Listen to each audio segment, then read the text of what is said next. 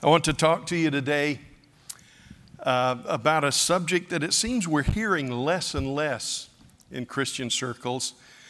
The idea of what it means to apply the blood of Jesus over our lives. We old-time Pentecostals, we used to call it pleading the blood of Jesus.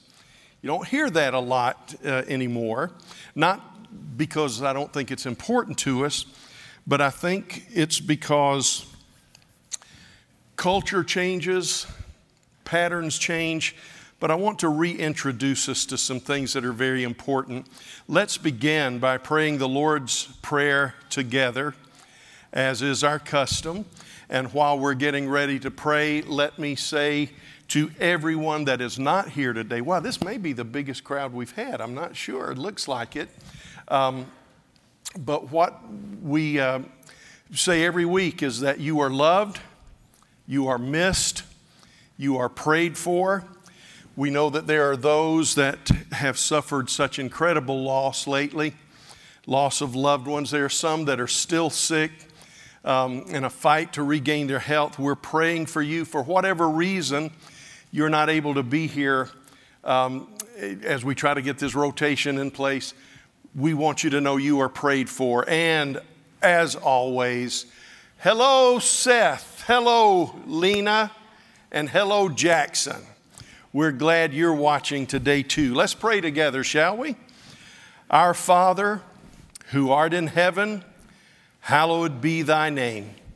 Thy kingdom come, thy will be done on earth as it is in heaven. Give us this day our daily bread, and forgive us our trespasses, as we forgive them that trespass against us. Lead us not into temptation, but deliver us from evil. For thine is the kingdom, the power, and the glory forever and ever. Lord, we also pray now that you would come upon the people of God. Every one of us have called out to you for strength, for stamina, for focus, and for hope. And we thank you for what you are doing. We thank you that in difficult times, the Lord is ever faithful. We declare, even when we don't understand all the dynamics, that God is good and everything that he does is good. We ask you, Lord, to begin to pour out on your people healing and health, a double blessing.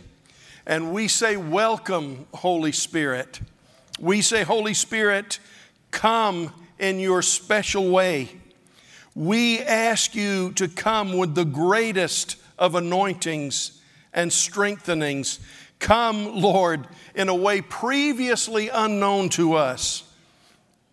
Lord, we ask you to move in our hearts so that we don't lose hope. You said we would reap if we don't lose hope.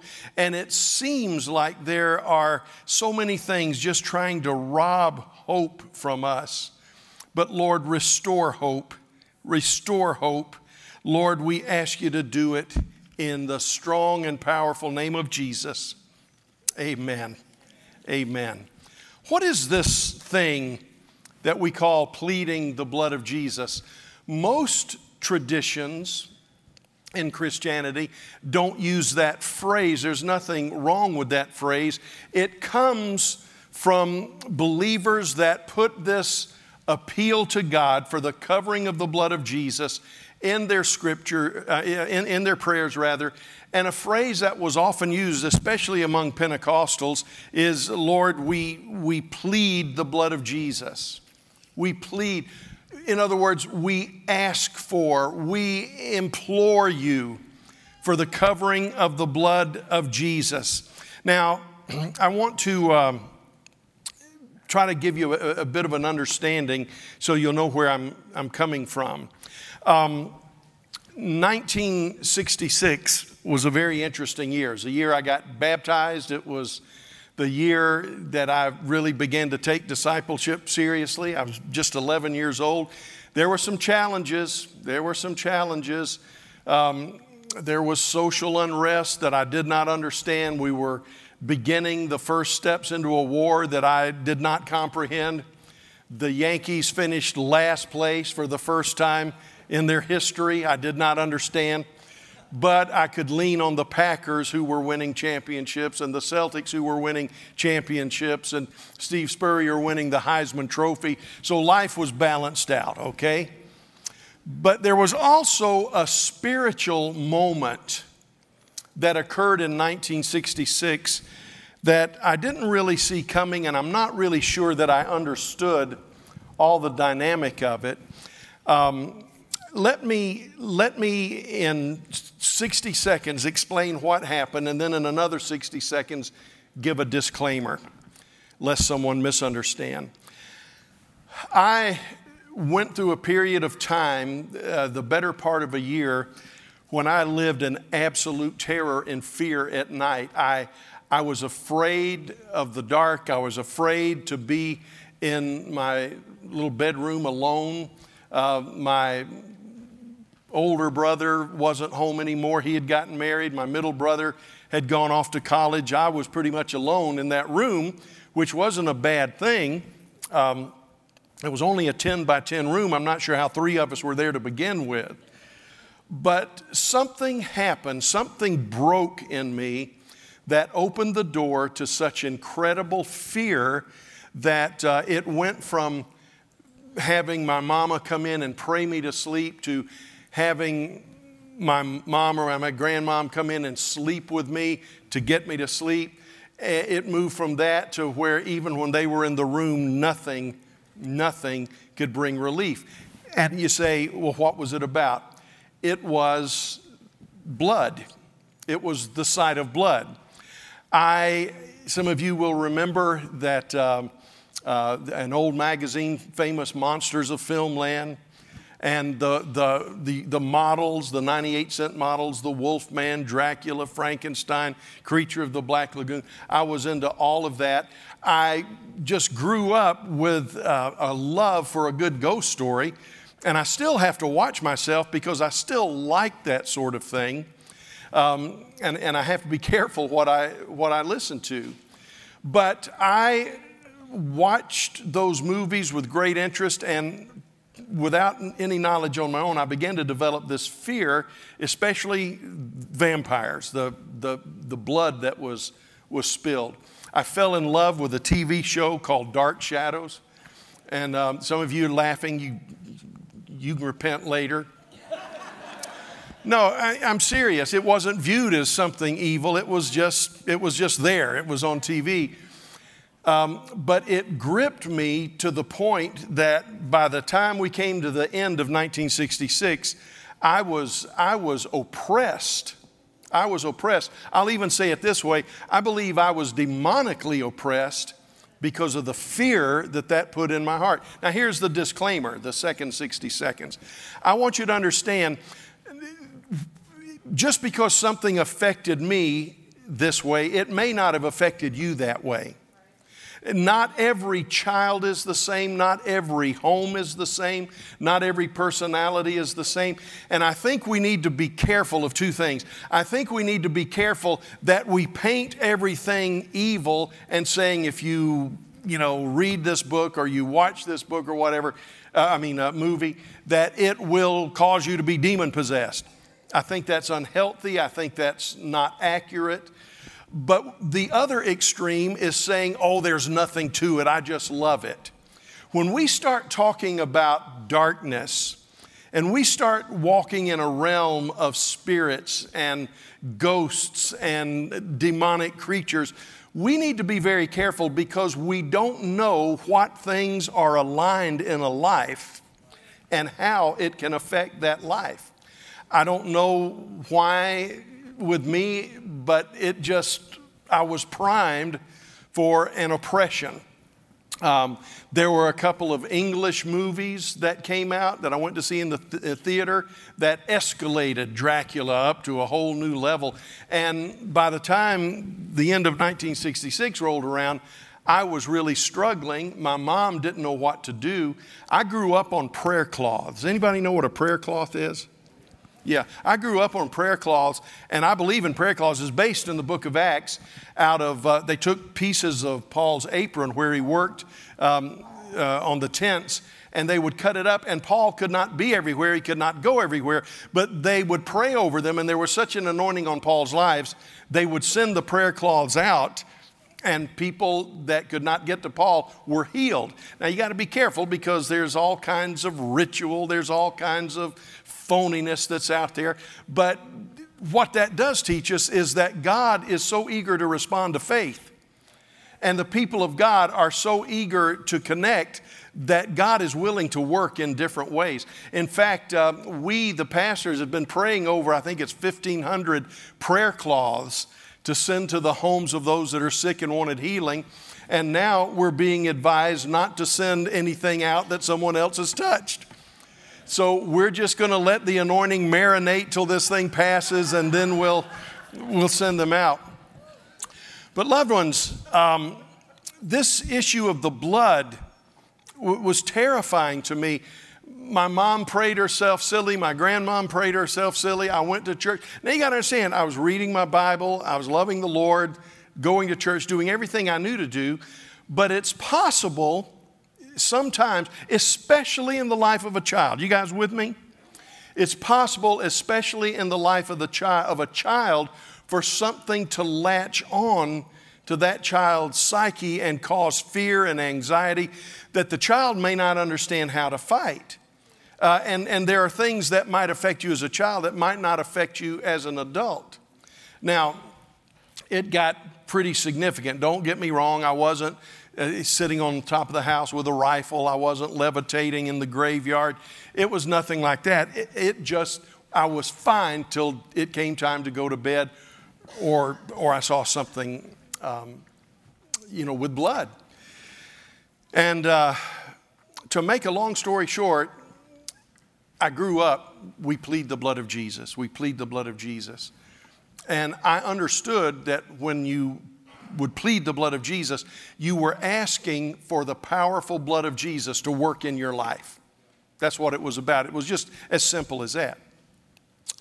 My pastor is the one that God used to help me get past this. He came over one night near bedtime, and he and my mom and dad and I think my grandmother sat down in my bedroom, and he said, Steve, I've been praying, and I know what this is about.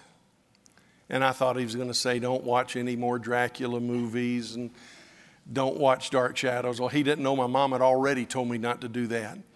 I had broken all of my famous Monsters of Filmland models and thrown the pieces away. I'd done everything that I knew to do. And this is what my pastor said. He said, I thought he was going to give me a list of things to do. He said, there is nothing as powerful in your life as the blood of the Lord Jesus Christ. He said, and the church is beginning to forget the power of the blood. He said, we face trouble without thinking of the power of the blood. We face the enemy without thinking of the power of the blood. And as I was praying for you, knowing that we had done everything that we know to do, the Lord spoke to me and said, the power of the blood of Christ will be so important in this young man's life that the enemy is working overtime to minimize and take away from him the understanding of the blood. Indeed, he's trying to present in him a fear of the blood. And it was like the light just came on, and he laid hands on me. He rebuked the enemy. He prayed for the blood of Jesus to cover me. And he said, Lord, this is a spiritual battle. Every victory this young man will win in his life. He didn't know I was going into ministry. He didn't know none of us did. I mean, I was only 11 years old. He said, but everything this young man is going to face hinges on his ability to plead the blood of Jesus and to understand the importance of the blood of Jesus. And he said this, he said, Satan, I now command you in the name of the Lord to stop your lying. You are no longer allowed in this room at night. You are no longer allowed into the dreams of this young man.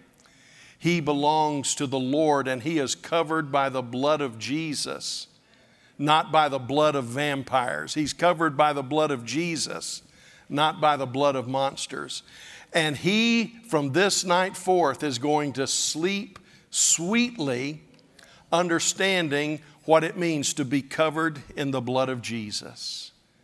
And he might have prayed a little bit more, but he said, amen. He left, I went to sleep, and never had a day's problem again. I mean, what had gone on for a year was broken like that. You say, well, Pastor, what do you want us to do? I want you to listen. And we're going to move quickly. You've got in the outline the major points. We don't have time to deal with this in great detail. The services have been going a little bit long, and we're trying to cut back, not because we're trying to hinder the Lord or anything like that. We just realize when we have a live service that's being live streamed, we got some different dynamics to deal with. So I'm going to introduce you to some things that you're going to have to walk through. Let's go to where this important theme of the blood of Jesus came from. Okay? The Lord said to Moses and Aaron in the land of Egypt, "This month shall be for you the beginning of months. It shall be the first month of the year for you. Tell all the congregation of Israel that on the 10th day of this month, they shall take every man a lamb according to their father's house, a lamb for a household. If the household is too small for a lamb, the man and his neighbor next to him shall take according to the number of persons. In other words, they'll share a lamb. According to what each can eat, you will make the count for the lamb. Your lamb will be without blemish. A male, a year old, you shall take it from the sheep or from the goats, and you shall keep it until the 14th day of this month, when the whole assembly of the congregation of Israel shall kill their lambs in the evening. Then they shall take some of the blood and put it on the 2 doorposts and the lintel of the house in which they eat them. You've all seen that in Cecil B. DeMille's movie or Disney movie, how the blood is applied to the frame of the door, the 2 sides and the top.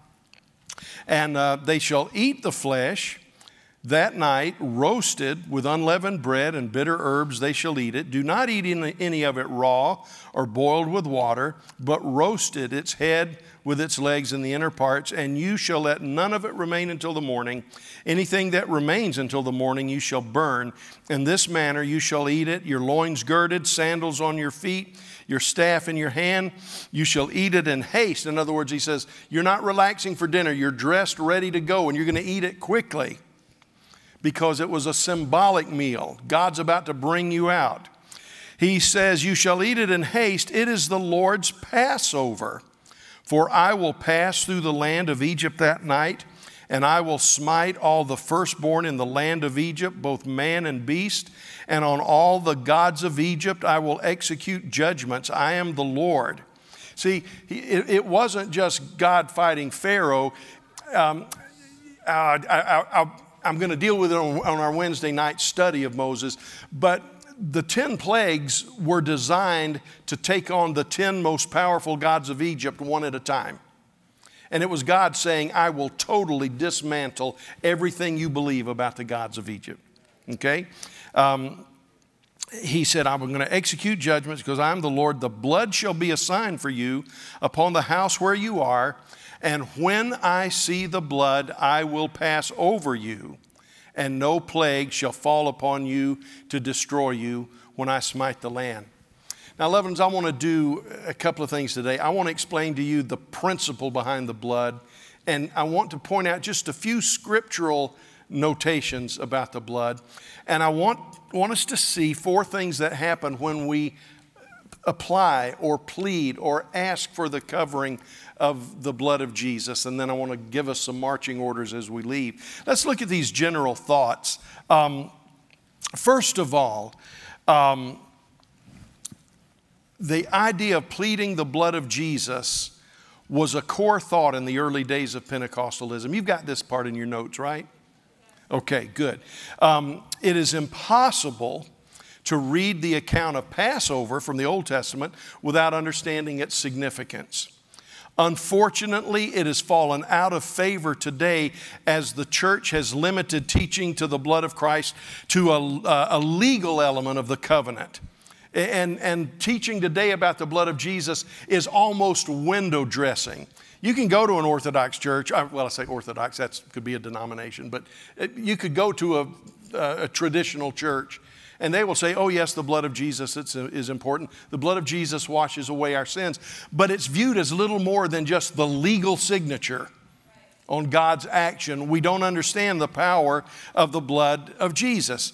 The element of covenant appears almost nowhere anymore. As a result, many Christians have unintentionally lost the understanding of the significance of the culture of sacrifice upon which Judaism and Christianity is based. The modern church in America is doing everything to fight the blood because they view it as offensive. The blood of Christ is the cousin Eddie of Christian theology. You'll let him come, but you want him to stay in the back road or back room or stay outside in the RV because he's embarrassing. We are taught in our seminaries today that the blood of Jesus was the way God communicated with another culture, and we need to find a better way of explaining God's great gift of salvation. But loved ones, there is no way to explain salvation apart from the sacrifice and the blood. Okay, we've worked hard to remove that which offends the mind and culture. But remember what Paul said in his writing to the Romans. He said, I'm not ashamed of the gospel of Christ, even though it is foolishness to the Greek or Gentile mind. What he was saying is the Greeks and the Gentiles have all of their polished theologies that don't offend the mind. They enhance the mind. He says, but what we preach is foolishness to them. The idea of a blood sacrifice on the cross, it's foolishness to them. It's silliness to them. It is unnecessary to them. He said, and when we preach it to the Jews, it's a stumbling block to them. The thought that God would have a son was scandalous in the first place because they didn't understand the dynamic of it. But then it took on monumental offense when they said that God has a son who must die a bloody death for us to be redeemed.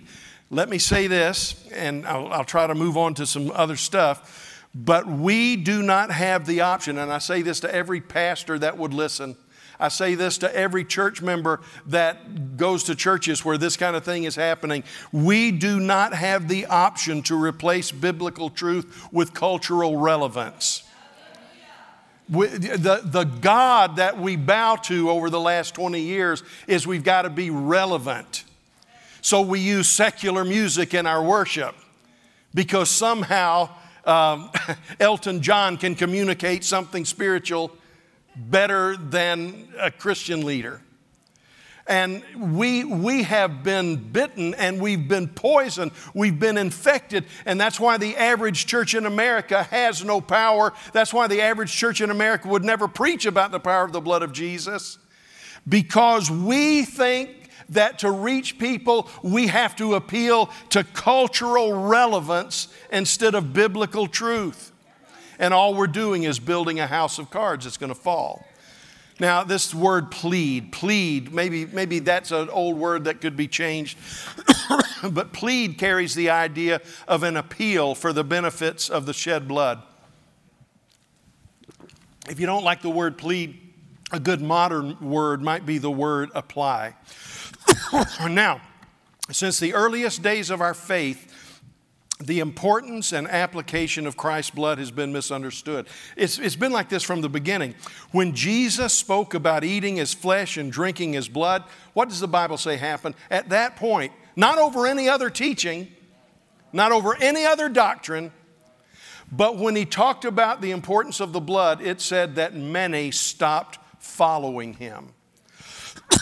And that's how central and how core it was to the teaching of Christianity. Now, Protestants and Catholics may differ on the implications of the blood, like at communion, but both Catholic and Protestant alike understand the power of the blood.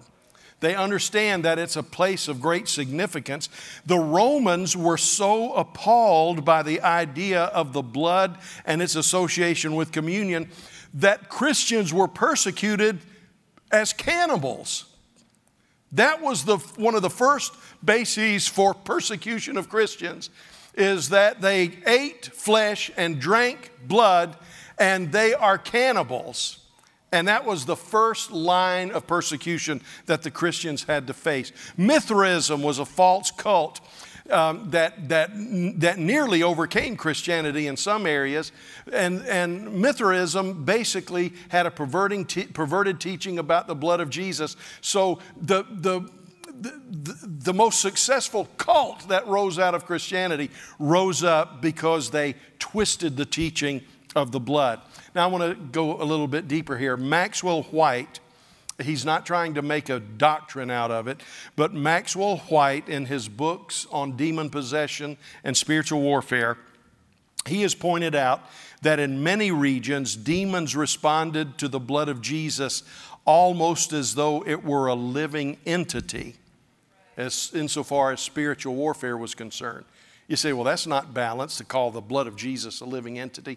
Well, first of all, I think it is a living entity, number one. But number two, it's the same idea that the writer of Scripture gave to the Word of God itself. He says it's not just pages with words on it. The Word of God is alive and powerful, sharper than any two-edged sword. And you know what it's like. If you've got a bad attitude or is a bad moment, the Bible can be nothing but a collection of words. But when you've got yourself in tune with the Spirit, it becomes alive. And I think the same thing is true of the blood of Jesus. Billy Graham, who the world is a worse place with the loss of that man, this is what his sponsor said to him. In fact, it was said to him on about 3 different occasions. Mr. Graham, you no doubt have potential for promising future in Christian ministry. My advice for you, if you want to be successful, is twofold. First, stop saying the Bible says. And secondly, stop emphasizing the idea of a blood sacrifice. That was a practice from another age, another culture. Modern man no longer thinks along those terms. Bloody religion is offensive to modern man. That's just some general observations. Now, there's just 3 or 4 scriptural notes, and we could spend the rest of the day talking about the spiritual connotation. But think about this. Early on, the Scripture says the life is in the blood. The New Testament would tell us, without the shedding of blood, there is no remission of sin. And skeptics and atheists and agnostics today say God is just such a morbid individual who can only be satisfied by blood. He's got bloodlust, and I wouldn't want to serve a God that had this fascination with blood. But loved ones, what we understand when we read the Scripture is that the reason God required the shedding of blood is not because He has a bloodlust.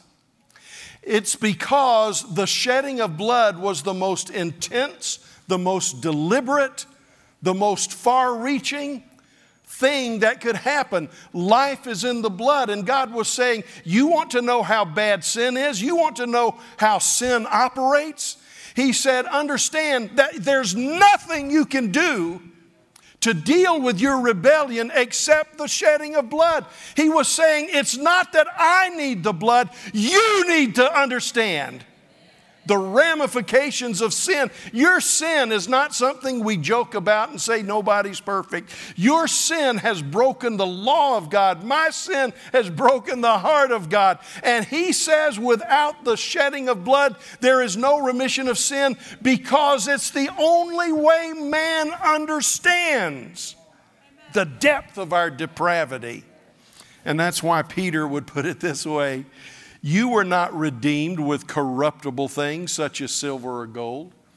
Now, I would love to have some corruptible things like silver and gold.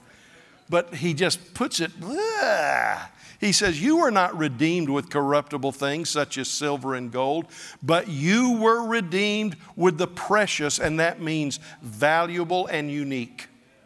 You were redeemed with the precious, valuable, unique blood of Jesus. There's one song my daddy used to love. I don't know why he loved it so much, but whenever we would sing this song, I often saw my dad tear up. And it was that old song, "When I see the blood, I will pass over you." I don't know what the story was behind that. Maybe that was when my dad began to understand the significance of our sin and our redemption. But my dad, till the end of his days, whenever that song would be played, his whole body would shake. His soul would respond to that. Now, with these thoughts in mind, let me very quickly tell you 4 things that happen when the blood of Jesus is applied. You say, what do you mean when the blood of Jesus is applied? When I was teaching us how to pray for our children, I said there are 4 things that I pray over my family, over my children, my grandchildren every day. It's not a ritual. It's not the only thing I pray over them. I have 4 alarms set on my clock, and these are 4 things that I pray over my family every day. Number 1, I pray for them to have the favor of God. I pray for them to have the favor of God. Number 3, I'm going to jump ahead, is I pray for them to be full of the Holy Spirit. And along with that, full of Scripture, full of faith, the things that the Bible tells us to be full of. Number 4, I pray for angels to attend to their way. So I'm saying, God, give them your favor. God, give them your Spirit. Give them your faith. God, let angels watch over them. But every morning, the second thing I pray is, Father, I ask for the covering of the blood of Jesus to be with my children, my grandchildren, my wife, everywhere they go. I pray it over you. And you say, what are you asking for the blood of Jesus? The blood of Jesus in Scripture does some things, and I want the effect of the blood to cover the life of those I love. Let's go back to Passover and look at it very quickly. Number 1, when I say, Father, please put the blood of Jesus over our lives. When R.T. Kendall prays, he prays for a sprinkling of the blood of Jesus over our hearts. We'll be able to receive the Word of God. And when I pray for the blood of Jesus, the first thing that happens, using Passover as an example, there's protection from evil. This blood shall be a sign for you upon the houses where you are. And when I see the blood, I will pass over you. I'm not talking down to you. I just don't know if you've ever thought of it. Passover, we get that name, I will pass over. Okay? When I see the blood, I will pass over you, and no plague shall fall upon you to destroy you when I smite the land of Egypt. We quote that verse, God doesn't want us to be sick at all. He said, I will bless your food and water and take sickness from the midst of you. I'll put none of the diseases on you that I put on the Egyptians. And we need to claim that verse. We need to love that verse. But we need to understand the context of that verse. God says, I judged Israel with sickness. And I don't think when God said, I will put none of the diseases I put on the Egyptians, I don't think God is saying you'll never be sick. But God was saying this, sickness that comes from judgment, sickness that comes as a result of sin, sickness that comes as a result of carnality. If you will walk in obedience to me, that will not be a part of your life. He says the Lord will pass through to slay the Egyptians, and when he sees the blood on the lintel and on the 2 doorposts, the Lord will pass over the door and will not allow the destroyer to enter your houses to slay you. When we plead the blood of Jesus, the destroyer is kept at bay. Now, there's a time for all of us to die. Somebody asked me if I was ready to go to heaven. I looked at my pastor. I was just a teenager trying to learn how to witness, and my pastor said, well, it's like this. We're prepared, but we're not ready. There's a big difference. He said, if you're getting up a busload tonight, we're not going to sign up. But we're prepared. Exodus 12, and when your children say to you, what do you mean by this service? You shall say it is the sacrifice of the Lord's Passover, for he passed over the houses of the people of Israel in Egypt when he slew the Egyptians but spared our houses. And when they understood the power of the blood, they bowed down their head and worshiped. I want you to understand, loved ones, that sacred blood of Jesus mitigates or works against the bloodlust of the enemy. Jesus said of Satan, he comes to kill and steal and destroy, but I am come that they might have life and that they might have it more abundantly. And it is the bloodlust of the enemy that is conquered And we are protected from that by the blood of Jesus. When you read Revelation 12, you see the battle between heaven and hell. You see the battle between angels and demons. You see the quest of Satan to destroy Israel and the people of God and even Messiah. And this is the summation statement of Revelation chapter 12. We will overcome him, and we will do it by the blood of the Lamb. We overcome him by the blood of the Lamb, by the word of our testimony, and by the power of a devoted life that's not afraid to die for Jesus. Now, I do want to give you one caution. Do not fall into the trap of treating the blood of Jesus as a rabbit's foot. Do not say, this is my good luck charm. Don't say, I forgot. I plead the blood of Jesus. Nothing can touch me. Don't do that. Israel did that in Samuel whenever they went out against Philistia, and they said, we're going to take the Ark of the Covenant with us. And they got whipped and they lost the covenant because God does not spell power the same way we do. We spell power with stuff. We spell power with weapons, but God spells power with purity.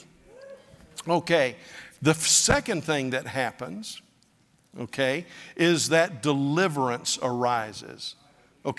Destruction or the enemy, we're protected from evil, but not only are we protected from evil, but not only are we kept from that, but something else rises. Moses said to the people, fear not, stand firm, see the salvation of the Lord, which will work for you today. For the Egyptians whom you see today, you will never see again. The Lord will fight for you. You only have to be still. Peter says that the blood of Jesus is the currency of our salvation. We just read that a few moments ago. You and I are right with God, not because of our good deeds. We're not even right with God because of our faith. Faith is part of what God uses to help us embrace, but it's by the blood of Jesus that operates through grace.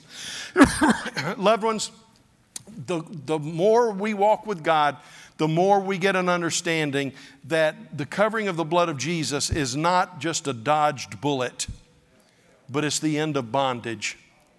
See, Israel would have been happy to say, oh, thank God we don't live there anymore. We might have got out just by the skin of our teeth, but at least we got out. You know what Moses said? He said, no, listen to me. These Egyptians that have plagued you for 400 years, look at them. And they say, we got away, but we better keep moving because they could. No, he says, you will never see them again. You will never see them again. And loved ones, I think so many times, we're content to escape. We're content to get relief. But the blood of Jesus says your enemy will be destroyed. You will never come under this bondage again. I used to be a slave to Satan. I used to be blind to his lies. I was by nature a child of wrath. And I still have moments when I don't act like a Christian. But the bottom line is because of the blood of Jesus, I've not only been delivered from that, I have become a new creation. Deliverance arises. Let me tell you the third thing. New hope emerges. New hope emerges. In Exodus 13, he says, understand this. This is Passover, but this begins a new year for you. This is a new beginning for you.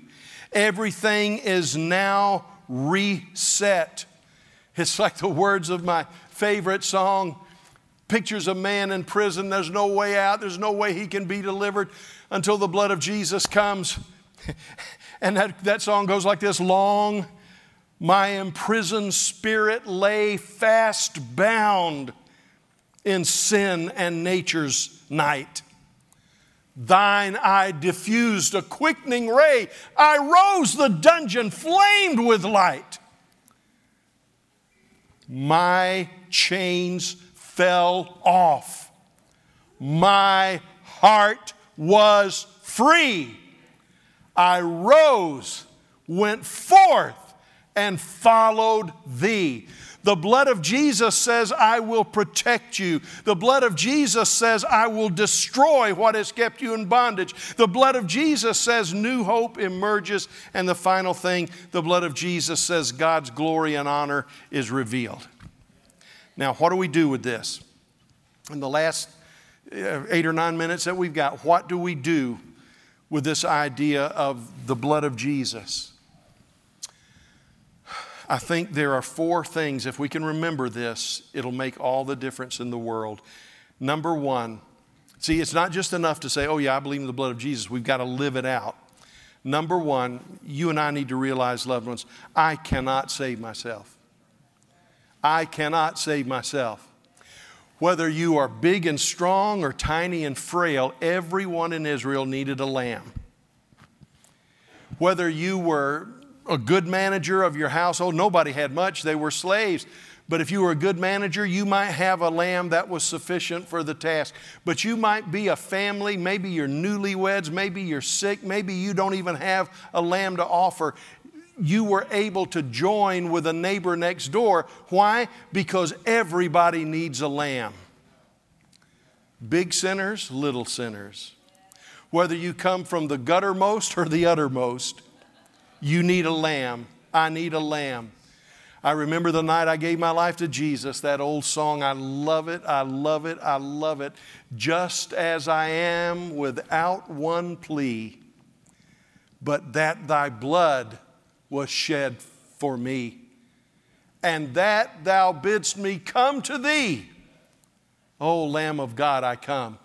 We need a lamb. We cannot save ourselves. So you cannot save yourself through church membership. You cannot save yourself through good deeds. You cannot save yourself by keeping score and your victories outweighing your losses. There has to be an innocent lamb slain for your sins and mine, and that lamb is Jesus. Now, here's number 2.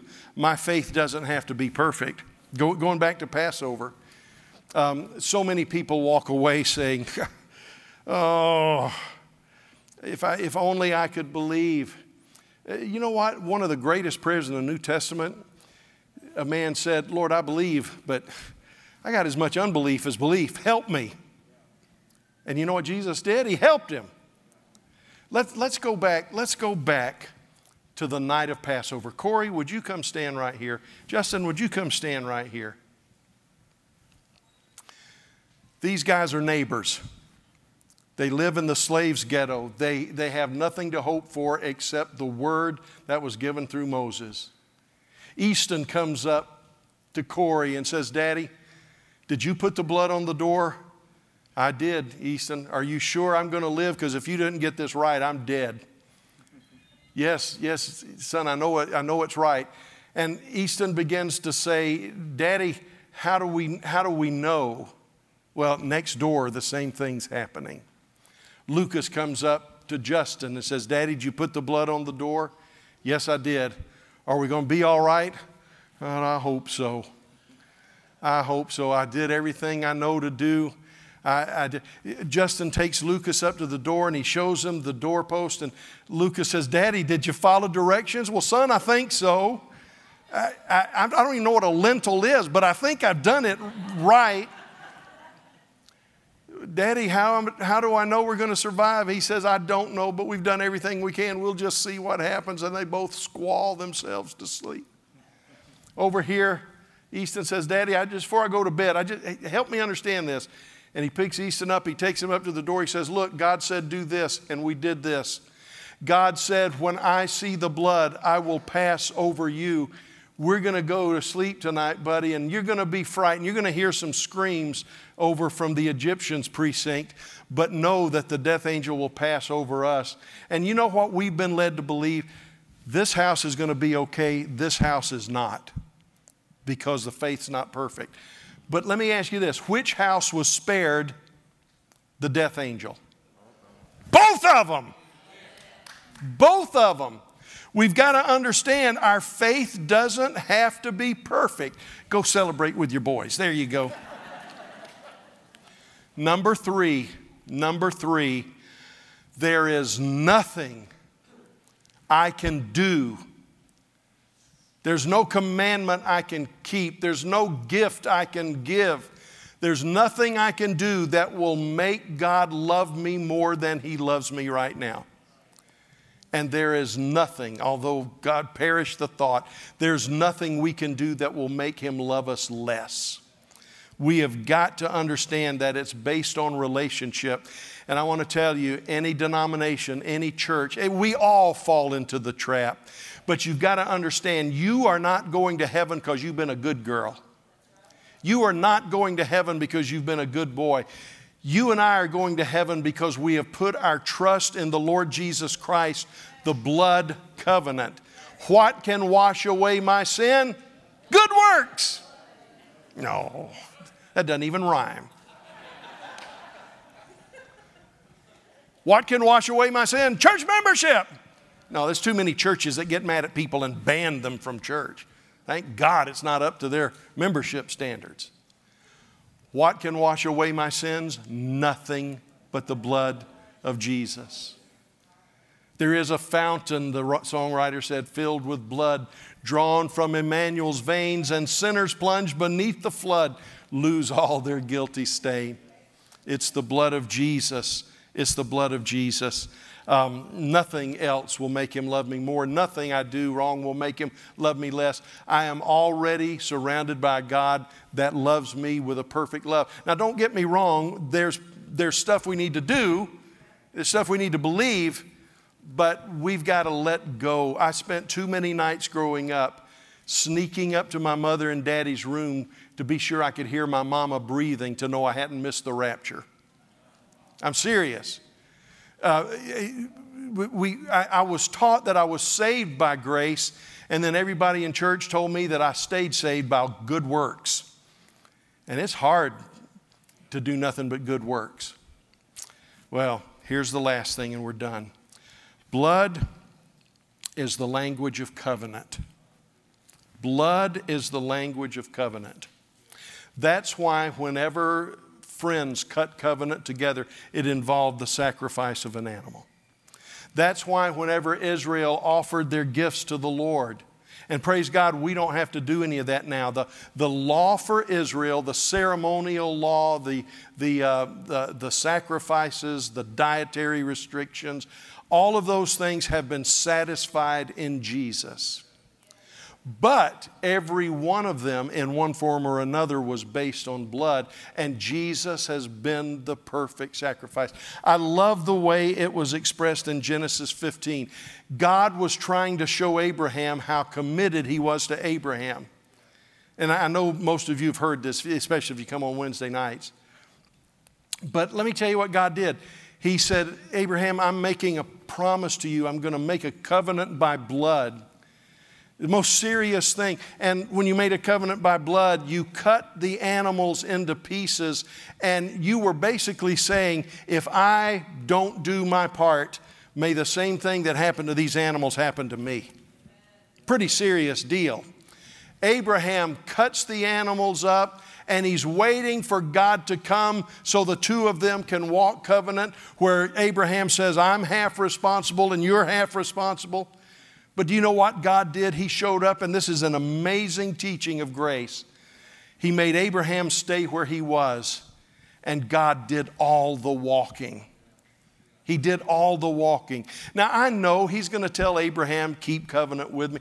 We have our part. I understand that. But what God was saying there in Genesis 15 is, Abraham, if you're going to receive all these promises, you need to understand it's a blood covenant, and I'll keep the covenant even when you can't. That's why we plead the blood of Jesus. Father, we're out of time. You're not, but we are. It's time for us to stop now, so I'm going to end my message. But I pray for those that do not know You as Lord and Savior in a definite, clear way. Right now, Father, I ask You to give them the ability to open their hearts and say, Father, I am a sinner, but You died, You shed the blood, You cut covenant, and You said if I come to You, I can go to heaven. Lord, I know there's a lot more to the Christian life, but there's nothing more to entering the Christian life. There's nothing more to getting started. We're saved by grace through faith, not by works. So what do we do if we are lost in sin? We stand before you and plead the blood of Jesus. If we are saved and we're facing battles and struggles, Lord, we do the same thing. We stand before you. We plead the blood of Jesus. We ask for your deliverance. We ask for your protection. We ask for your enablement. We ask for your sanctifying power, all of which comes through the blood of Jesus. I'm going to ask folks here to pray. I'm going to ask folks that are watching at home to pray. God will hear you right where you are. God loves you so much you can pray something backwards and He'll turn it around for you. He's for you. And if God is for us, who can be against us? If you want further help in following the Lord Jesus, go online, go to our website, contact us. We'll be glad to get with you and help you any way that we can. Father, do your incredible work as I plead the blood of Jesus. And as we walk into these troubling days, before we get through them, we're going to understand in a fresh way what it means to live under the blood of Jesus. Thank you for it.